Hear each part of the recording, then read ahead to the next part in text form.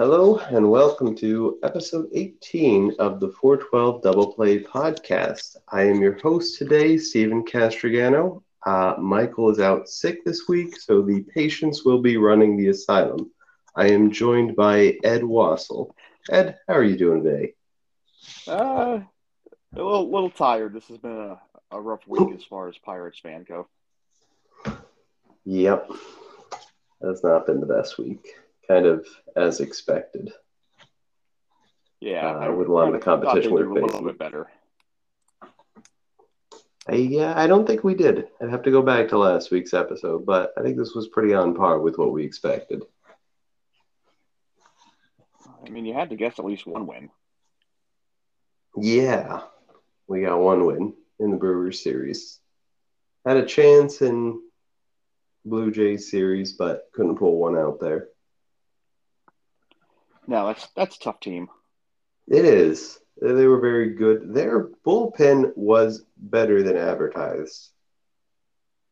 I was kind of surprised by that. Pittsburgh is worse than advertised, and that's pretty bad. Oh, that is fair.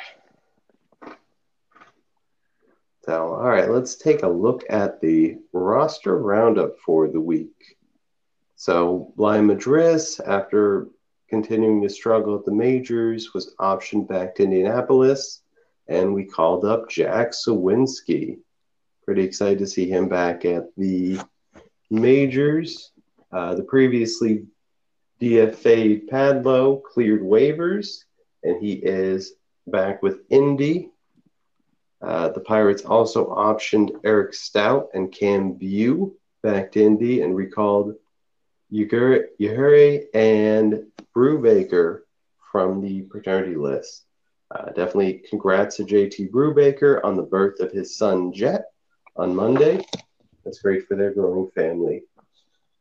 And then finally, we expanded the roster to 28, which allowed us to bring up Cal Mitchell, who was doing extremely well in the minors, and finally got Oviedo up to the major league team, who is now a starter for the Pirates. Yeah, it was nice to see Oviedo get the call. I think they need to work a little bit more as far as stretching him into being that starting role. He looked pretty good, but man, was he throwing a lot of pitches every single inning. Yeah, I think he averaged 20 plus. 20, yeah. He was not going full length there. I think at the first inning, he got a little overexcited getting those strikeouts, and he just wanted to keep that going, and it takes a lot of pitches there. Yeah, and the short amount that I was able to watch of that game, it just seemed like he can get someone to that two strikes, and then they just kept fouling it off, and then would either eventually walk him or they get some sort of hit off of him. So yeah, like we said, Toronto, very good team we face this weekend. And I was kind of surprised with with calling Mitchell back up. I really thought they were going to give Swaggerty a little bit of a longer look. I mean, I understand Mitchell's been playing better, but you kind of want to see what you got out of a former first round pick. Yeah, I agree. I hope at some point we do see more out of Swaggerty. He didn't really get much of a fair shake, but I know he's also struggling down at the minor leagues. They probably felt that Mitchell was the safer choice. He was hitting, I think, over 300 before he came back up. So they were hoping that productivity could continue at the majors. I don't think it has yet, but we'll see. Yeah, I think that was also Madris had the same issues. He crushes at the minor leagues but can't adjust. And hopefully that just is a matter of getting more time and more experience with these major league pitchers. And we can see a little more productivity out of these guys. Yeah. And then the only other thing I would say is I'm upset Day hasn't been called up yet. I think we're all pretty upset by that. Yeah. You know what I mean? Because Van Meter does not need to be on the team taking up a spot. I think everybody at this point knows my dislike for Newman. He does not need to be taking up a spot. Plus, the versatility of Bay, I think, just outweighs either of those other two guys. Yeah, I think if Bay had won, I don't think he's had any starts at first base. If he had just won to prove, yeah, he can play first base, which I'm sure he could. He's mostly been short and second, but he should be up. He's been hitting over 333 since the beginning of August. He has been absolutely crushing it. I don't know why he's not up. Yeah, that's the big mystery. Yeah. And why Van Meter is still on the team. Although we did have some good hits in this past series, but I don't think it's enough to really keep him around. No, there's definitely, I don't know. It seems like I know Mike and I discussed it, players that BC has traded for seem to get a much longer leash, and Van Meter was one of those guys. So, but I mean, before this series, his playing time has almost been non-existent. So, yeah, time for a move here, guys. Yep. I think everybody in the fan base agrees on that, and hopefully we'll see it happen. But on that note, let's talk about the kind of sad weekly recap. So we began the week with the 3-game series at the dreaded American Family Field. I think Pirates had some chances in these games. They actually got 5 runs off Corbin Burns, which is more runs than they put up in most other games. And it's certainly against a very good pitcher. And they managed to hold that 5-3 lead going to the bottom of the 8th. But for some reason, Underwood was taken out with 2 outs and 1 on. And Shelton felt more comfortable going to Will Crowe, who very quickly gave up 2 runs, game-tying home run, and then ended up coming back the next inning to give up 2 more runs and causing the Bucs to lose that series opener. Cruz and Castro each homered for Pittsburgh, which is nice to see those guys still producing on the power numbers. And then in game 2, with Keller returning to the mound, and he was looking much better than I think we've seen him in a little while. So it was exciting to see. He managed to go 6 innings, allowing 2 runs with 4 hits and 2 walks. He had a career-high 10 strikeouts. In that game, Cruz, Reynolds, and Chavis each had 2 hits. Chavis getting his 14th home run of the year, and that was the one game we managed to win 4-2 over the Brewers. And then in the final game, Thompson had a solid 4 scoreless innings with only 3 hits, 1 walk, and striking out 5, as the Pirates managed to jump out to an early 1-0 lead. But Yajure still seems to have trouble with major league pitching. He's another one. He's been doing very well at the minors. Made sense to bring him up, but he ended up allowing 5 runs off 3 hits, 3 walks, and the strikeout, going just 1 1/3, leading to the Bucs losing that 3rd game 6-1. Then we were back in Pittsburgh for the series against Toronto. As we mentioned, we got to see Oviedo make his first start for the Bucs. Went 3 scoreless innings, which is definitely a win. Through, I think, about 60 pitches, which is more than we'd like to see. But as he progresses, ideally, into more of a full-time starter, we might see those numbers change. Then Tyler Beatty was able to pitch in relief with Oviedo starting, although he still seemed to struggle transitioning back on that run. as he gave up 2 runs in his first inning as work, but managed to pitch 2 more clean innings. Chase DeYoung came in because Shelton loves Chase DeYoung and pitched 2 scoreless frames. Then Johan Ramirez came up for the 9th, ended up giving up 2 runs as the Bucs lost 4-0. Then in Saturday's game, we had the inaugural Hall of Fame game, which I think was very exciting for a lot of people to finally have for Pittsburgh.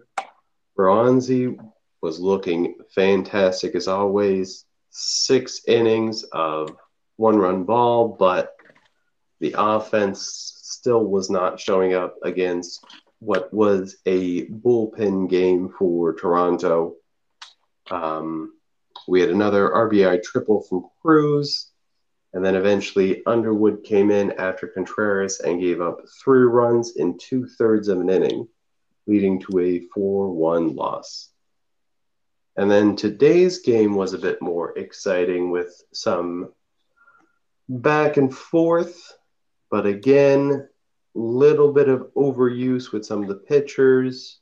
Underwood came in for relief. He ended up throwing 37 pitches, which is just exhausting.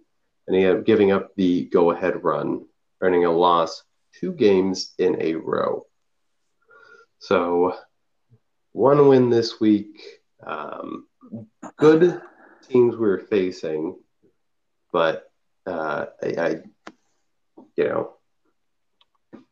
it's definitely hard. Definitely a rough week.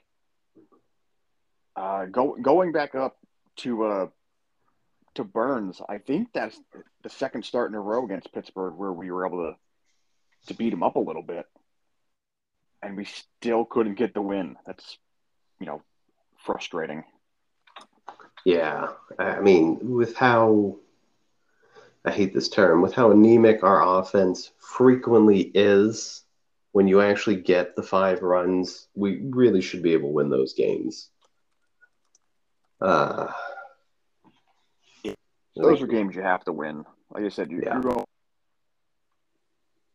reigning side-out pitcher, being able to hang 5 on, and you're blowing that late lead again. Very frustrating. Yeah, it's very disappointing. And then we have other outings where, Contreras and Chase DeYoung are just lining it up, and those are the times we get 0 runs. We're not lining up very well for these wins.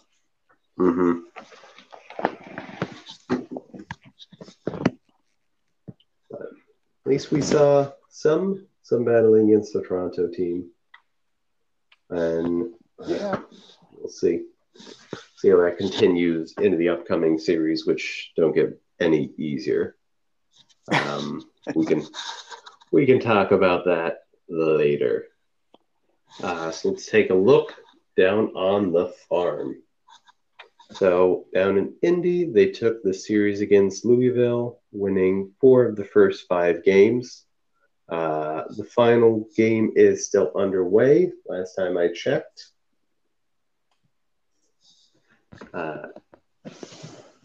Boyd Park has had a surprisingly good week with a 304, 360, and 522 lead line. He's had 2 doubles and a home run, while recently promoted Blake Sable, who came up to Indy earlier this week, has had a pretty fantastic first 4 starts with the team. Hit his first triple and a home run, and has over a 1.009 OPS going into tonight's game. Bido had another great start as he hurled 6 scoreless, allowing just 1 hit and 1 walk with 7 strikeouts. Down in Altoona, the Curve played the Rubber Ducks and managed to take 4 of 6 from Akron. Indy Rodriguez continues to rake with 3 home runs this week, as Nick Gonzalez led the team with a 478, 536, 826 line. He has been rebounding nicely since coming off the injured list. Pitching was also strong for Altoona this week as Priester hurled 6 innings of 1-run ball, allowing just 3 hits and 1 walk with 4 strikeouts. I'm going to get his name wrong, but Carmen Mendotsky pitched 10 innings across 2 starts this week. Majinski? Oh, I apologize. Majinski, yes. No, it's a very difficult name if you're just looking at it. Yeah, I'm sure I've heard it before, but it wasn't processing as I'm reading it.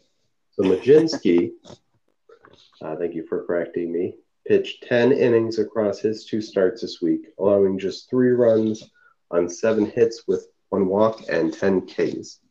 Altoona is now 63-62 on the season, 1 game above 500. Down in Greensboro, the Grasshoppers won 3 games this week, with the last games also still underway.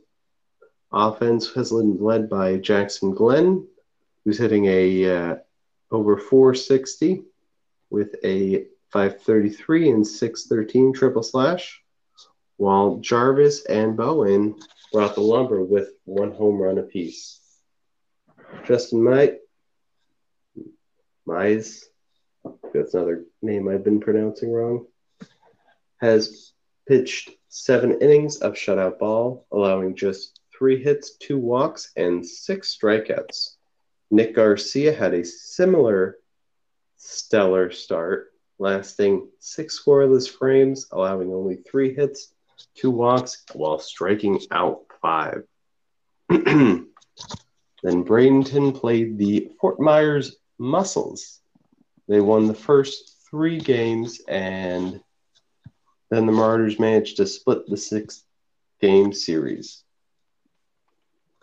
Campano and obviously Johnson led the offense, matching the .412 batting average and 3 extra base hits apiece. Junior Tio pitched 4 2/3 scoreless innings of relief, allowing just 1 hit and 2 walks with 1 strikeout. Bradenton is now 35-25 in the second half standings and are only a game and a half back of Dunedin for the division lead. So, does anybody stand out? Anybody's performance stand out from the down on the farm for you this week? I mean, I was very excited to see Sable go up to Indy. And, as I said, only 4 games so far, 2 left field, 1 at catcher and 1 at DH. But he is hitting a .357 and certainly showing his versatility as a player. So it's good to see him, continue to perform coming from the curve up to Indy. Yeah, it's definitely nice to see someone get called up and flourish. Mm-hmm. I don't know if there was anybody particular you were excited about this week. There's a couple guys. It's nice to see Gonzalez finally getting back on track. Mm-hmm. He struggled quite a bit. So him having a strong week is nice. Endy's just continuing to be Endy at this point. Mashing it. Yeah. I mean, I don't want to jinx it, but it seems like he can do no wrong at this point. Oh, so that's definitely a jinx. I wouldn't have said that. He's going to go over 28 now. Yeah, seriously. Going to have 3 errors a game, and it's all your fault. Yeah, I'll wear that one on my sleeve. I can't said anything. Yeah, he's definitely performing and playing with a lot of energy. So I think you're okay. Other than that, I'd say, well, first of all, cool thing. Campana and Johnson both having a .412 batting average. Mm-hmm. That's a great number. Yeah, it's really cool to see Johnson just getting out to the start you expect. He's a very confident young man, and he earns that confidence. Yeah, maybe that he's the boost that they need to to take over the division lead down there. Yeah, I hope so. He's definitely got Bradenton's got a lot of skill on that team. Oh yeah, Even you're starting to see a lot of young talent. Mm-hmm. And it's not just with the bat. Defensively speaking, they're really skilled. I don't know if you've seen Brannigan playing over third base. He has a cannon for an arm. He throws guys out like it's nothing. Well, yeah, I So think he was we'll hitting see. like 98 or 99 off the mat his relief appearances. So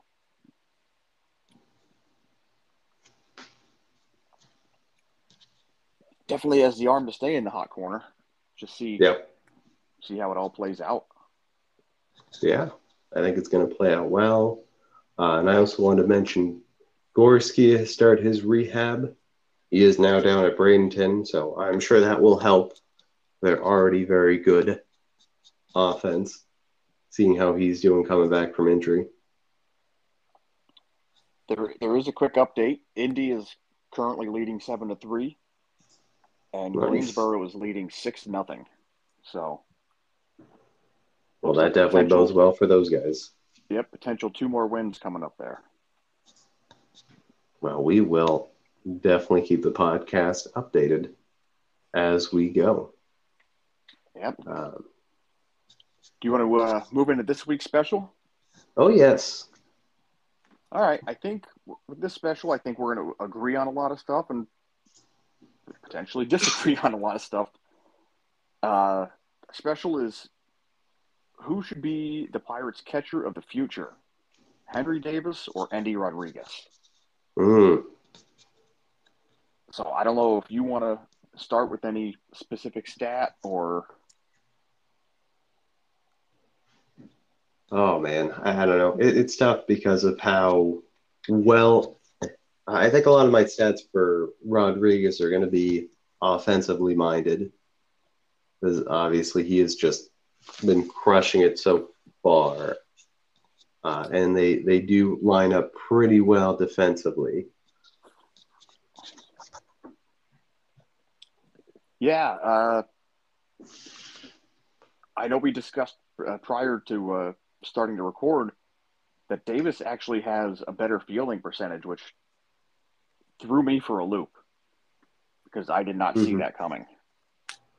Yeah. Well, you got to look back at the history. Davis has a lot more time playing catcher.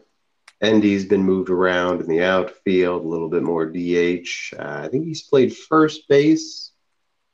Yes, he's played first base at certain times in the minors as well. Yeah, he's played first, second, I think possibly left and right field. Yeah. So, yeah, like you said, definitely moved around a lot, very versatile. Yeah, which is always a plus.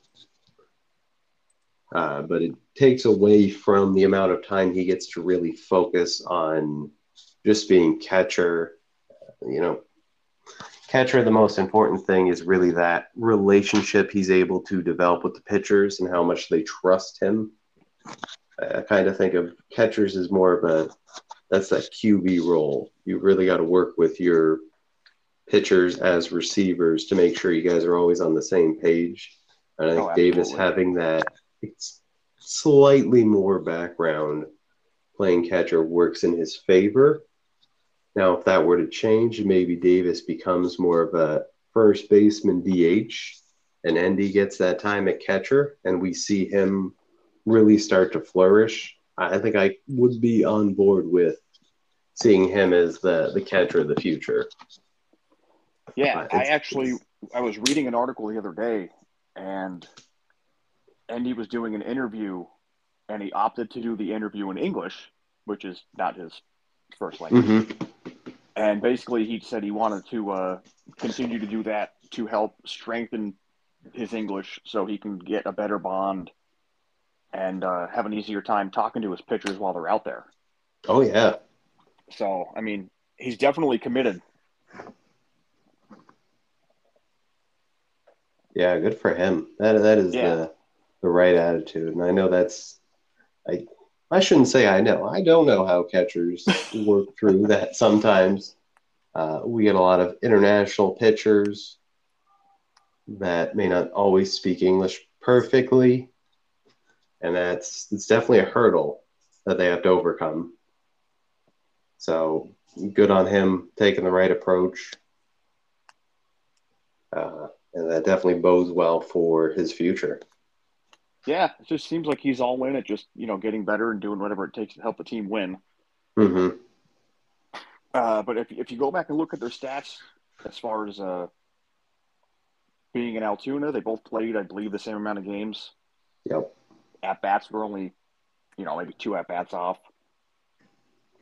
Endy is, look at this, not quite double the OPS. He has a 1.189 OPS to Davis's 678. I'll slide over to average here. Endy's batting 342. Scroll Davis 195. Granted, coming off an injury, it's going to take him a little bit to get back into it. Home runs, Endy is already up to, I believe, 8. He's up to 8. Davis at 2. Going over to RBIs, Endy's 23. Davis 11. Runs, Endy's got 20. Davis 12. I mean, you can see where this trend is going. Yeah. Essentially, every offensive cat is going to Rodriguez. But at the same time, we're talking about, the future catcher. So I'm going to say the offensive stats don't mean anything, but. Yeah, catcher it can't be solely based on the offensive stats. I know what you're trying to say. Catching is too important of a defensive position. So it's got to be – it'd be nice to have a very good hitting catcher. But that's certainly not all that there is to it. But even when you look at some of Rodriguez's defensive stats, let me see. I had this pulled up before. He's got 8 caught stealing so far this year at Altoona. 10 stolen bases on him. Versus Davis's. So he's at what, almost 50, just about 42%? Yeah. Yeah, that's pretty good. Yeah. He's definitely got the arm strength for it. Yeah, I mean, Davis has the stronger arm, but whether it be time or is it just the pitches that these guys are attempting to steal on? Yeah. It's always a tough thing when you get limited. Davis has only had 14 games as catcher with Altoona, and Rodriguez has had 15. Definitely want to see more, and I always want to see how pitchers talk about the catcher, who they're most comfortable with. So it's an interesting discussion, and I think these two are going to continue to perform and continue to compete for that spot, and I think that's good. Honestly, I think competition should stay there. Better. Yeah, exactly. Trying to pull up some fielding stats for Davis from his college days to see how his stolen bases. Yeah, he was drafted first, so I imagine he had some pretty good college stats. I do not have them in front of me either. Yeah, it's weird. It's only showing. It's not showing his Louisville stats for his defensive side. That's odd. I don't know why it wouldn't.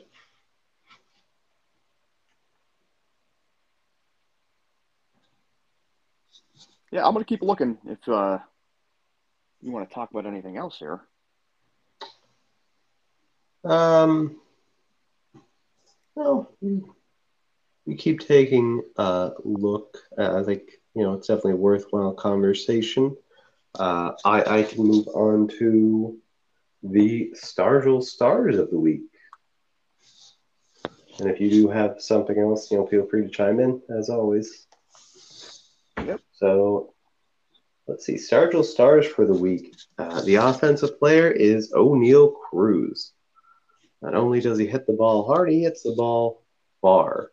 He had 6 hits, including a double, a triple, and 2 home runs, one of which almost terrified the Toronto bullpen and caused them to flee for their lives. So I think we all enjoyed watching that for a while. He drove in 7 runs, which is probably the most important stats, making sure he's getting the RBIs, despite being moved to number 1 in the batting lineup.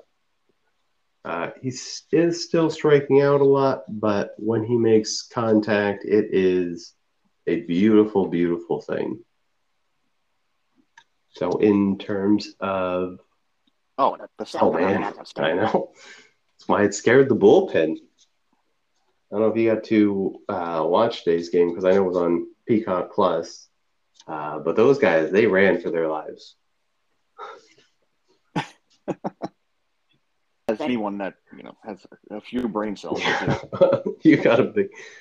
I don't know. There was one woman in the outfield. She tried to sacrifice her body to catch a home run ball. I don't remember who was off. So I think that was an interesting juxtaposition of random fan diving to try to catch the ball versus these guys in the bullpen just fleeing. Yeah, the guys in the bullpen who have gloves. Yeah. But good things from Cruz. Like I said, I want to definitely hitting the ball hard. It'd be nice to get those strike numbers down. I don't know if you've noticed this from Zawinski since he's come back up, but he's actually taken the approach of choking up on the bat a little bit more when he gets to 2 strikes. I might recommend the same for Cruz. When you've got the power to really smack the ball, you can sacrifice a little bit of it for control. So we'll see if he can make those adjustments. The second Stargell Stars are a tie between Contreras and Keller. They both had excellent starts, worthwhile of giving us a win and what probably should have been a win.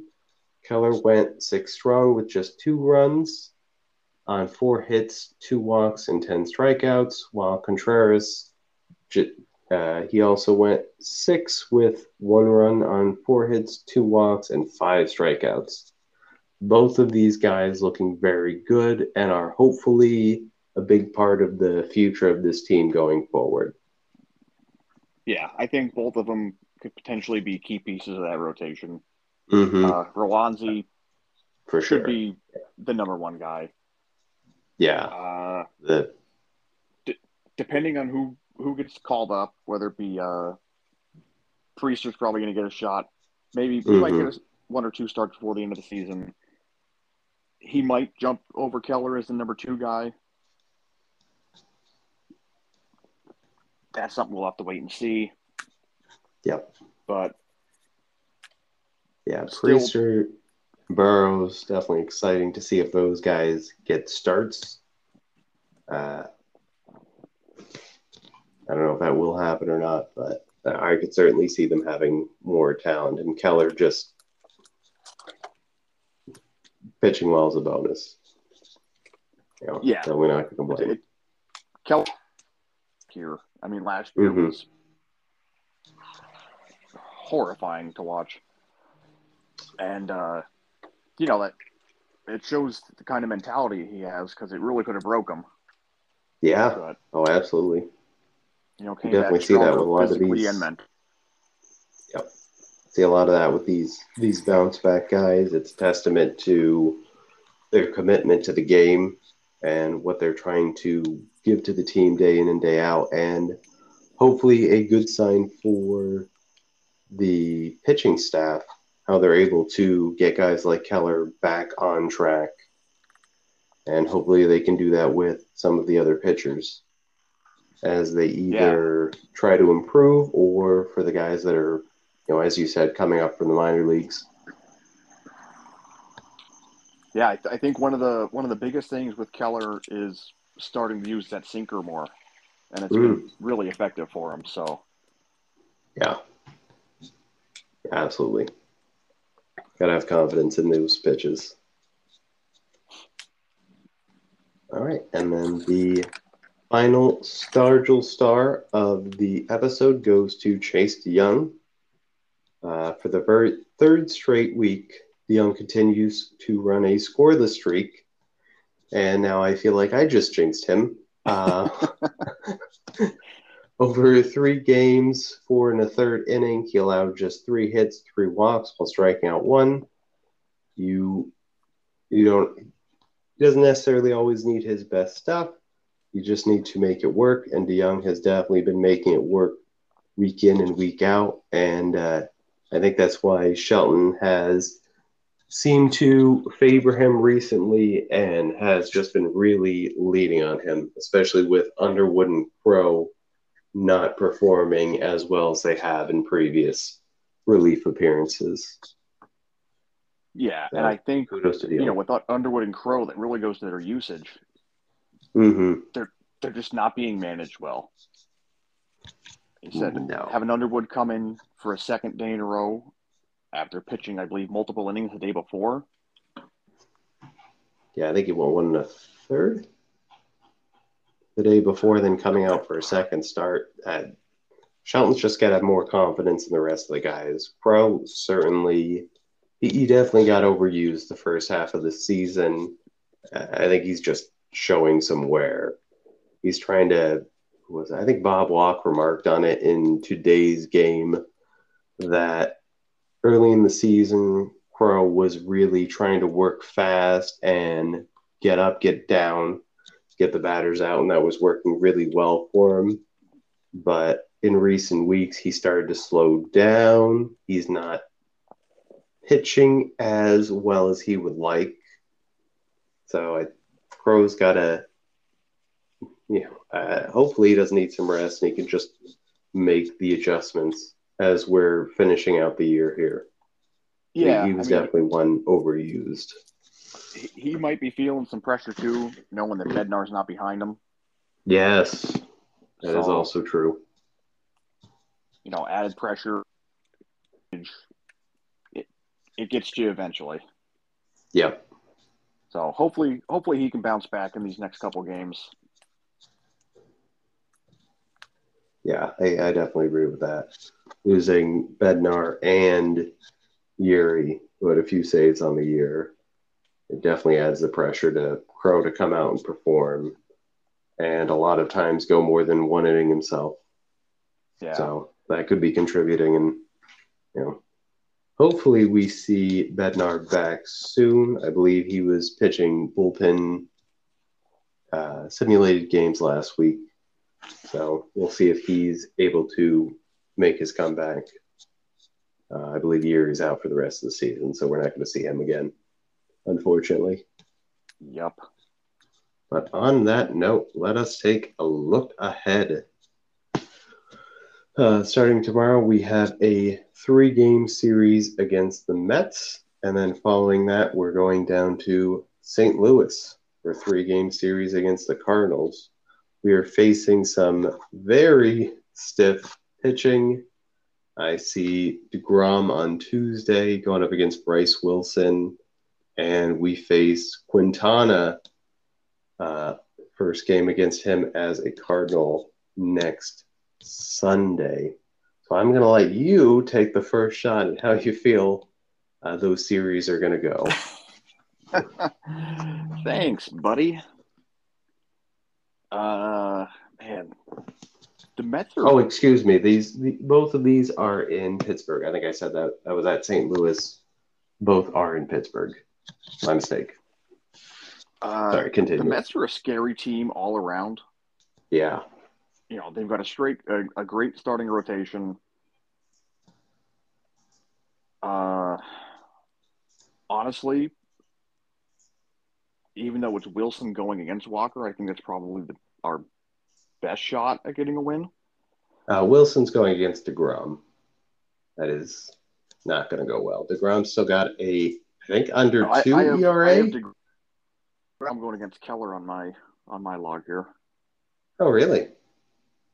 Yeah, I'm showing Walker and Wilson, DeGrom, Keller, and Bassett and Oviedo. Yeah. Well, I have that one. Oh, I'm not sure if ESPN is off. That's weird. Well, either way. Yep. Walker, I think, best shot taken win there. Yep. I don't want to see DeGrom. But, stranger things have happened. So I'm gonna call for 1 for 3 against the Mets. What do you think? I'm all right taking that. The nice thing is we're facing 3 righties.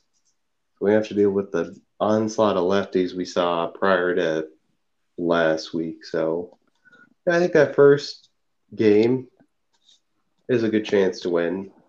DeGrom and Bassett, that's difficult. Now, I do think DeGrom has almost narrowed his pitches down to, I think, just fastball slider at this point. So Really? maybe. I mean, I think Pittsburgh has done decent against the fastball. It's like, off speed and stuff like that is what they really struggle with. Yep. They really struggle against the changeup this season, which has come up a few times.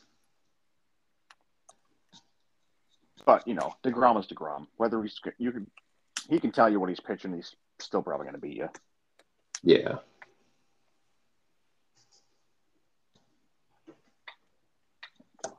All right, so we shall see. We'll go to the card series.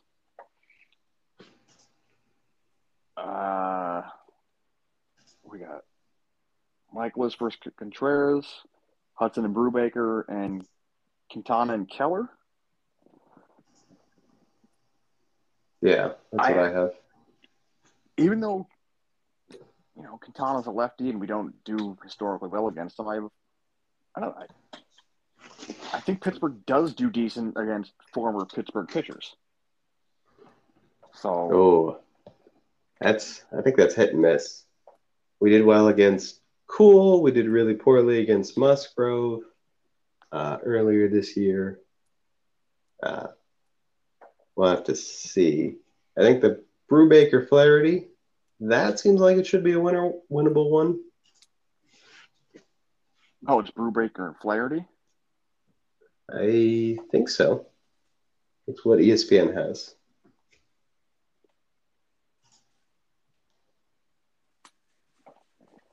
Yeah, Flaherty's just coming off the injured list. Yeah, is this going to be his first start?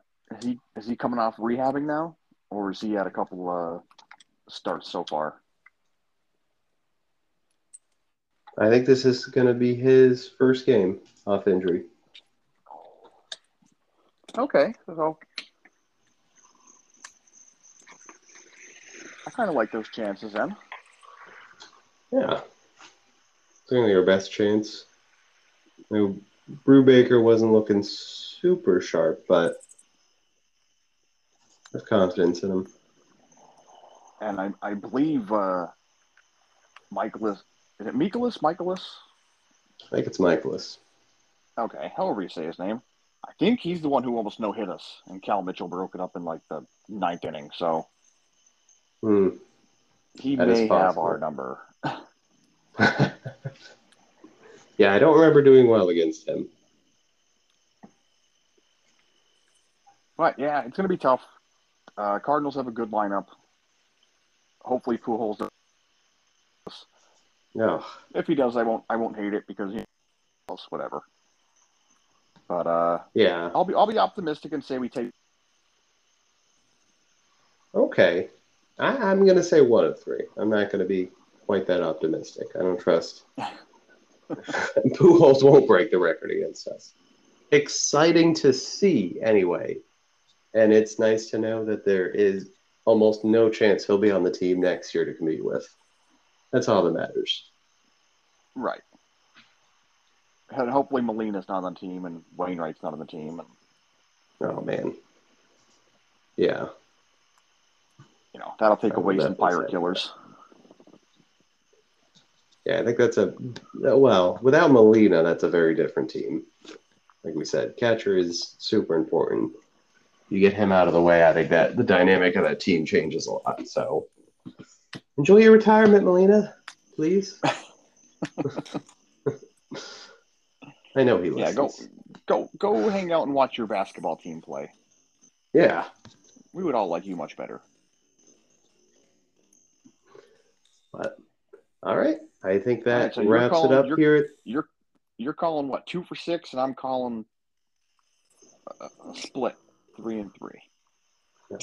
Yes, I'm definitely not calling for a split. It is optimistic. I'll be happy with one game out of each series. But that wraps it up here at the 412 Double Play Podcast. I'm Stephen Castrignano. I'm joined by Ed Wassel. As always, you can follow Michael once he recovers from illness on Twitter at 412 Double Play. Please continue listening to us on Spotify and Apple Podcasts. And from all of us here, thank you for joining us. Let's go Bucs. Let's go Bucs.